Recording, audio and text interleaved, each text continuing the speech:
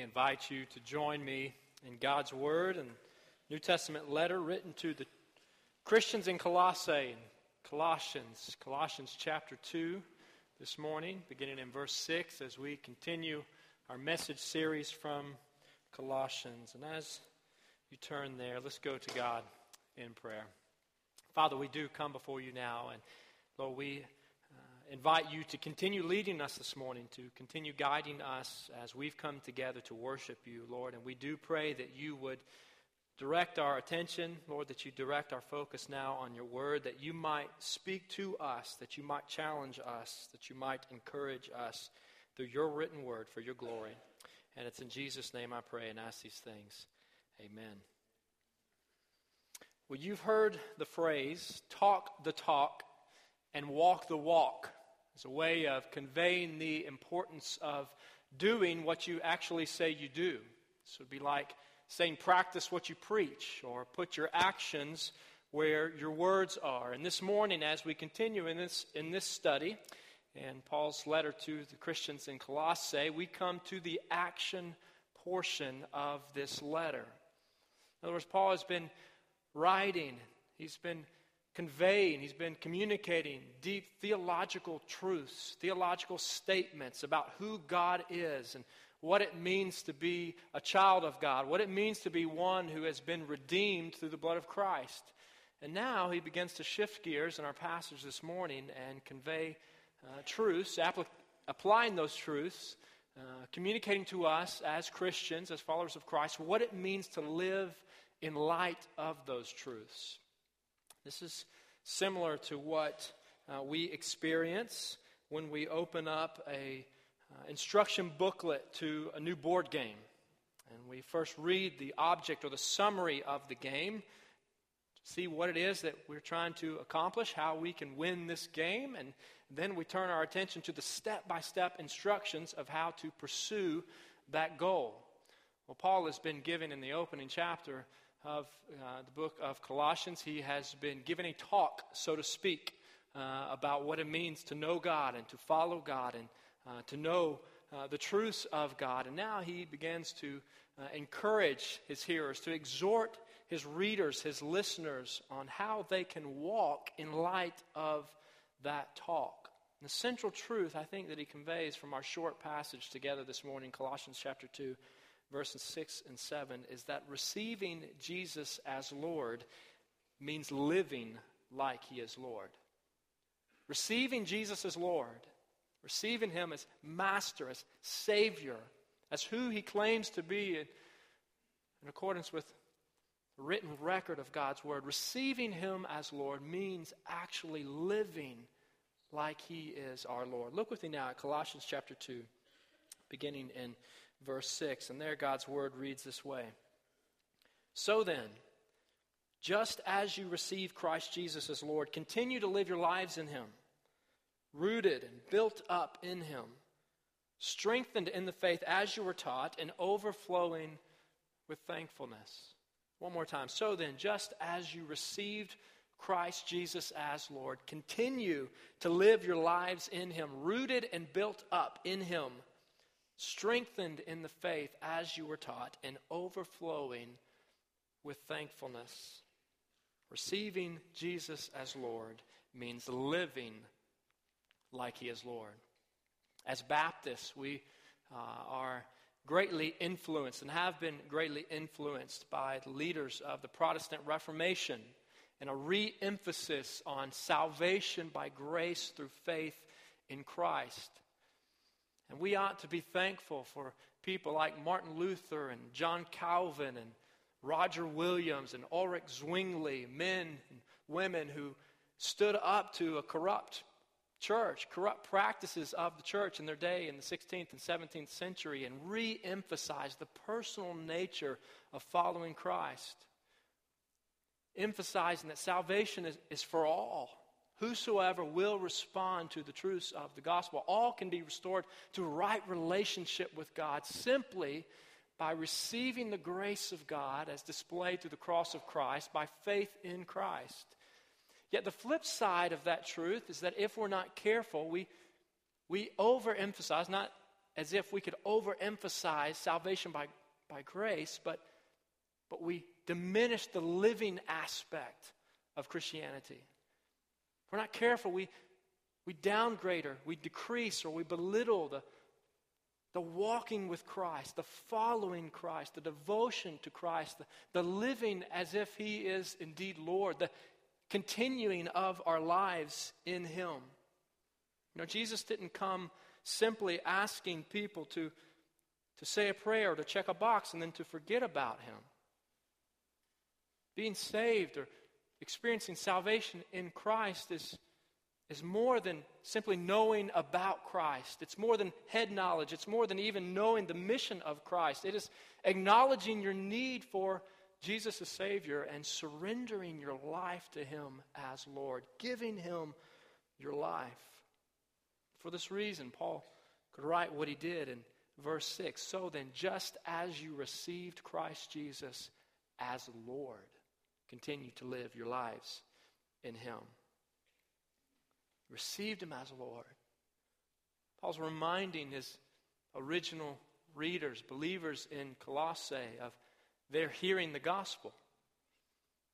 We already found out in reading and studying this letter that they most likely, or the majority of them, heard the gospel through Epaphras, who had heard the gospel and come back to Colossae and began proclaiming that gospel, proclaiming the good news of salvation in Christ. He's reminding them that they had heard that gospel and reminding them of the time that they received that gospel, that they responded to that truth, and they did so by trusting in Jesus as Lord, as Master, kneeling before Christ, surrendering their lives to Christ, expressing a desire to follow after Jesus Christ. It's as if Paul is saying here, you received Christ Jesus as Lord, now live like He is your Lord. Billy Graham once said that one is not truly converted until he has surrendered his will to Christ as Lord, Savior, and Master. One is not truly converted until he has surrendered his will to Christ as Lord, as Savior, and as Master. So how do we walk the talk of our faith? How do we continue in our faith? How do we express through our lives that we are genuine converts to Christ and that we have indeed trusted in Christ, that we have indeed received Christ Jesus as Lord and given our wills to Him, surrendered our wills to Him? Well, in Colossians chapter 2, verse 7, we see four ways, four applications of this truth, four ways that we can practice continuing our lives in Christ. And they're communicated here in verse 7 through four participles in the original language of the New Testament. Participles, words that come from a verbal root, expressing something we do, something we engage in, but used as adjectives here in verse 7. And the first of these is that we are to be rooted in Christ. Rooted in Christ. In other words, we are to remain firmly attached to Jesus. Remain firmly attached to Jesus. When we trust in Jesus for salvation, when we repent of our sin and turn to Christ, we are forgiven in that moment. We're given new life, new birth. We're declared righteous, innocent before God. How many of you have ever tried to remove a tree or a large shrub from the ground that has roots that go deep in the earth's soil? Anybody ever done that? A few of you, and I certainly would put my hand in that camp. In fact, I remember sometime last year we had a couple small trees, need I say, removed, cut down in our front yard. And after they were removed, I remember going out and thinking, what am I going to do now with these little stumps in our yard? And so I got, a few spare minutes one evening. Thought, I'm going to go and take care of these right quick. And I go out and take my shovel and my handy-dandy axe and began to go to town on this first stump. And I began to expose the dirt, loosen the dirt around the stump and see the main roots of this stump and start chopping, start hacking at those roots. And within 5 or 6 minutes, I find myself totally exhausted with no energy left. And about that time, a couple nice ladies are going on their evening walk through the neighborhood. And of course, I'm fully exposed right here in the front yard. They know exactly what I'm doing, and they see me, and one, without even slowing down, looks over at me and says, you are working at a hopeless task. You might as well give up and just call someone. So you know what I did. I did what any guy would do, and I picked up my axe and went back after that stump. I was going to prove her wrong. Well, another 2.5 minutes or so, and I'm really done. And have nothing to show for it. And before long, I call the stump removal guy, and he comes with his stump grinder and takes care of it in no time at all. But folks, when we trust in Christ for salvation, when we receive Him as Lord, as genuine followers of Christ, we are to remain deeply rooted in Him, like roots of a tree that extend and cling to the soil of the earth. We must cling to Christ. After all, Jesus told His followers in John chapter 15, He said, "Remain in me as I also remain in you." No branch can bear fruit by itself. It must remain in the vine. Neither can you bear fruit unless you remain in me. He goes on, "I am the vine, you are the branches. If you remain in me and I in you, you will bear much fruit. Apart from me, you can do nothing." Remain firmly attached to Jesus. And the second application we see here from Colossians chapter 2, verse 7 is that we are to continue growing into the body of Christ. Continue growing into the body of Christ. The first image is rooted in Christ, being rooted in Christ, like a tree that's rooted in the ground. The second image is that of being built up in Christ. Built up, image of a building or a structure. Elsewhere in the New Testament, this image is used to describe the body of Christ, the church. In fact, Paul is writing to believers in Ephesus in Ephesians chapter 2, and he addresses the household of faith, believers, Christians, those who are part of God's household. And he writes to them, he says, "In Christ, the whole building is joined together and rises to become a holy temple in the Lord. And in Him you too are being built together to become a dwelling in which God lives by His Spirit." There's a past element of our faith when we turn to Christ for salvation. We are rooted in Him. And now this is descriptive of a present, ongoing process of being built up into Him. Built into His church, growing as a follower of Christ. Remain firmly attached to Jesus. Continue growing into the body of Christ. And the third phrase that we find here says that we're to be strengthened in the faith as we were taught, or established in the faith as you were taught. The idea here is to become firmly established in Christian doctrine. Become firmly established in Christian doctrine. There's two ways that faith is used in the New Testament. First, and the most common, is used in a personal way. Your faith, your belief, your trust in God. But the second, less common, in fact, the way that it's used here is to describe the faith, the Christian faith, as a set of central beliefs, central truths conveyed in God's Word that convey the gospel. Central elements of what we believe. In other words, we are to be firmly established in what the Bible teaches. As followers of Christ, as people who have received Christ Jesus as Lord, we ought to want to know what His Word says. We ought to want to know the truths of His Word. Remain firmly attached to Jesus. Continue growing into the body of Christ. Become firmly established in Christian doctrine. And the last of these describes our gratitude to God. That we ought to be people that are continually grateful for God's goodness and His grace as it is extended to us. The last phrase of Colossians chapter 2, verse 7 says, "And overflowing with thankfulness." Overflowing with thankfulness of all people, church. we have every reason to be thankful. As those who have gone from death to life, those who have gone from being under the curse of sin to freed from sin and restored into right relationship with God now, here and now, intimate relationship with our Maker, and relationship that extends for all of eternity into the future.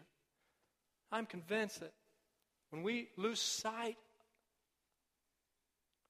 of the importance of thanksgiving before God, as we so often do, we have either misunderstood what it is that God has done for us in salvation, or we have practically forgotten what He has done for us because we have been distracted by the affairs of the world. Folks, we ought to dwell on what God has done for us. Dwell on what God has done for us. This is one way that we can practice continuing in our faith. Remain firmly attached to Jesus. Continue growing into the body of Christ. Become firmly established in Christian doctrine and dwell on what God has done for you. And in this way, we can be people who walk the talk. People who live like Jesus is truly Lord. It's important that we note that all of these are descriptive of a process. With the exception of being rooted in Christ, past justification, the rest of these are descriptive of an ongoing process, an ongoing relationship, an ongoing walk with Jesus Christ, the process of sanctification, becoming more and more like Christ. And this morning we've been privileged to be led in worship by some men and women who have walked with Christ for much longer than most of us. And at this time, I want us to hear from one of these, to hear from someone who has indeed walked with Christ, someone whose love for Christ and passion for Christ is evident in the way that he carries himself and the way that he talks and the way that he walks. So Clyde, would you come join me here for just a few moments? Many of you know Clyde Dutton. Clyde has been serving here at Meadowbrook as our minister of senior adults for nearly 10 years. This is his 10th year here, and I want to invite you to hear from Clyde regarding some of these truths as he's experienced them in his own life for the next few moments. But Clyde, Colossians 2, verse 6, this first verse that we looked at today, talks about receiving Christ as Lord and continuing in that walk with Christ, continuing with our lives in Him. If you would, give us a glimpse into your conversion story. When and how did you receive Christ Jesus as your Lord? Well, I was privileged to grow up in a Christian family. My dad was my mentor, and I just, he just led me so to come to know Christ. You know, I loved church. I loved Sunday school. I loved the singing. I loved the drama that we put on where we put the curtains up in the front of the church. I loved that, and most of the time I loved the preaching. But, most of the time. But because I would sit right on the front row. I thought I was pretty good. I thought I was a pretty good guy. But, the Holy Spirit started working with me, and He led me to understand that, hey, you need a Savior. And He kept dealing with me. And one night after prayer meeting, Dad and I pulled up in the yard, and he said, son, I need to talk to you about something. And I said, Dad, I know exactly what you're going to say. And he led me to Christ. And the next Sunday morning, I walked down the aisle and made it public. And then I was baptized. This was a Methodist church, by the way. And I was immersed in 5 Mile Creek in that flowing water. I guess the preacher figured I needed the flowing water to be baptized in. I'm not sure what that. but the bottom line is, best decision of my life. Amen. Thank you, Clyde, for sharing that. Certainly, as we've seen this morning from God's Word, walking with Christ is a journey involving a past decision, a past time of coming to Christ, receiving Christ, trusting in Christ, and then this ongoing walk with Christ. And certainly like any journey, It's characterized by both high points and low points. And with that being said, tell us something that you have learned over the years in your faith as you've walked with Christ. Okay. I guess if I could say one thing, I'd have to sum it up like this. God's providential care has been with me, so evident throughout my life. It is amazing how he takes care of us. And we think of little things just happen, but I think it's God working in our lives every day. And of course, we have to put our faith, our hope, and our trust in Jesus to know that is his care and that he is doing that for us, And when we understand all that, we truly get that peace that passes all understanding. And we can truly sing that great song, Victory in Jesus, because we do get that victory in Jesus. And you talk about facing things, in our life. There's an old country song. I call it a country. It's kind of country gospel, I guess you say. God on the Mountain. I don't know if you've ever heard it, but it talks about life is easy when you're up on the mountain. But, and you've got peace of mind, everything's going well. But then things change and you're down in the valley. Don't lose faith because you're never alone. God is always with us. He's going to be with us. He's going to be on that mountaintop. He's going to be giving us the joy that we receive from him. But he's still with us when we hit that valley. And we're going to hit the valley. Everybody's going to have something come down the pike that makes us get down in that valley. But he's there, and he'll lift us up. Deuteronomy 31:3 says, God told the children of Israel, I'll never leave you. I'll never forsake you. I'll always be with you. And praise the Lord, that's the same God we serve today. That's right. Amen. Thank you for sharing. Certainly on a day such as this, a senior adult emphasis, a senior adult Sunday, we're reminded of the generational element of our faith and really the intergenerational nature of God's design for the church. And with that being said, how important is it that we instruct our children in the faith? And secondly, how would you encourage young parents today to cultivate healthy family relationships for the purpose of passing on a legacy of faith to our children? Okay, that's a big question, but I'll try to answer that.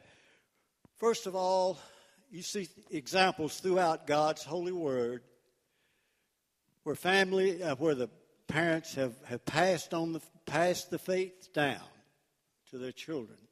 And then there are generations that we see that did not pass the faith on, and the next generation failed God miserably. So we have to do that. We've got to pass. It is a responsibility and a duty. It's a great duty as a parent to pass our faith on to our children. I mean, that is such a great honor, but it is a responsibility that we have. It's great to see Vacation Bible School. I love Vacation Bible School, and I love to see the results, and especially when a parent comes down with a child, that has made a decision, maybe we're thinking about a decision in Vacation Bible School, and they bring them down to the front. That's the example, that we need, and that's the example that parents need to set with their children. Yeah, it is important also for parents to have, I set up the priorities as God first always. Then we say, well, it's the church next. No, it's family. This is my understanding. It is family, then the church. Sometimes we, as leaders of a congregation or whatever, we can get that out of whack if we don't watch it. I've done that in the past. So, but we need to get that priority, and it's so important for families to be together as a family, do things together as a family. It's great for young adults, well, even us old folks, to have a romantic interlude off somewhere. But let me tell you, being with the family makes the memories. I mean, you just can't beat the memories that you have when you come together as a family. So you need to be a part of the children's life, and you need to be a part of leading them to God. Absolutely. Thank you. Thank you very much. Last question. The final phrase that we looked at in our passage from Colossians this morning described being overflowing with thanksgiving, overflowing with thankfulness. And I know that anyone that knows you very well at all knows that you're a very thankful man, thankful for many things. And how important is thanksgiving in the Christian walk? We Christians remain thankful even in the midst of difficult circumstances, things like a crumbling marriage or job loss of a loved one or a terminal cancer. Yeah. You know, being an old music man, and I use the old, it's there. But anyway, I think of songs. Andre Crouch wrote a beautiful song called My Tribute. And it says, how can I say thanks for the things that God has done for me, that you've done for me, things so undeserved, yet you gave to prove your love for me. And the thing goes on, and the chorus goes on, to God be the glory for everything that he's done in our life. And, it's so easy to just pass on and don't offer thanks for what God does for us, He's with us every day, and I was talking about our the providential care. We thank him for that. But we just so many things for life. And Toxie always says in his prayer, he's thankful for life itself. I mean, that's a lot right there to say. And we're thankful for our church family. During our family's recent loss, this church was such a blessing. I mean, the outpouring of love was just so much, and we want to thank you for that. But we can face things like that, and we can face cancer, we can face job losses, we can face all these things because we know God is with us. And another song is, in times like these, we need a Savior. We need that Savior to be with us, to come alongside and to encourage us and to lead us through these situations. And sometimes it's tough. But in Psalms 18:2 it states, the Lord is my rock, my fortress and my deliverer. My God is my rock, in whom I take refuge. My shield and my horn, the horn of my salvation, my stronghold. So God is my rock and my Savior, and that's where I put my trust, and that's where I put my faith. And if we lean on him, lean on that everlasting arms, he'll carry us through whatever the situation is. Absolutely. Well, Clyde, thank you for sharing with us. Thank you for your service here, and thank you for your wisdom, your leadership. Thank you for sharing with us this morning. And as we transition now into our time of response, our hymn of response, would you mind voicing a prayer for us? Lord, we thank you that you are our rock, that you're there with us, whatever the situation, Lord. We love you and thank you for being that God that is so near, Lord, because we can feel you every day. For everything that goes on in our lives, we know you're there, and that we can experience that love, and we thank you for that. We thank you for Chris and his service here at Meadowbrook, and how he blesses us so with his words, his message, and how he leads us, Lord. And we just thank you for that. We thank you for our seniors today, Lord. Bless them. We just thank you for our choir and Bob and Jimmy as they played. Lord, we just thank you for that. Now, be with us to the furthest service of this service, and we'll give you all the praise. In Christ's name we pray. Amen.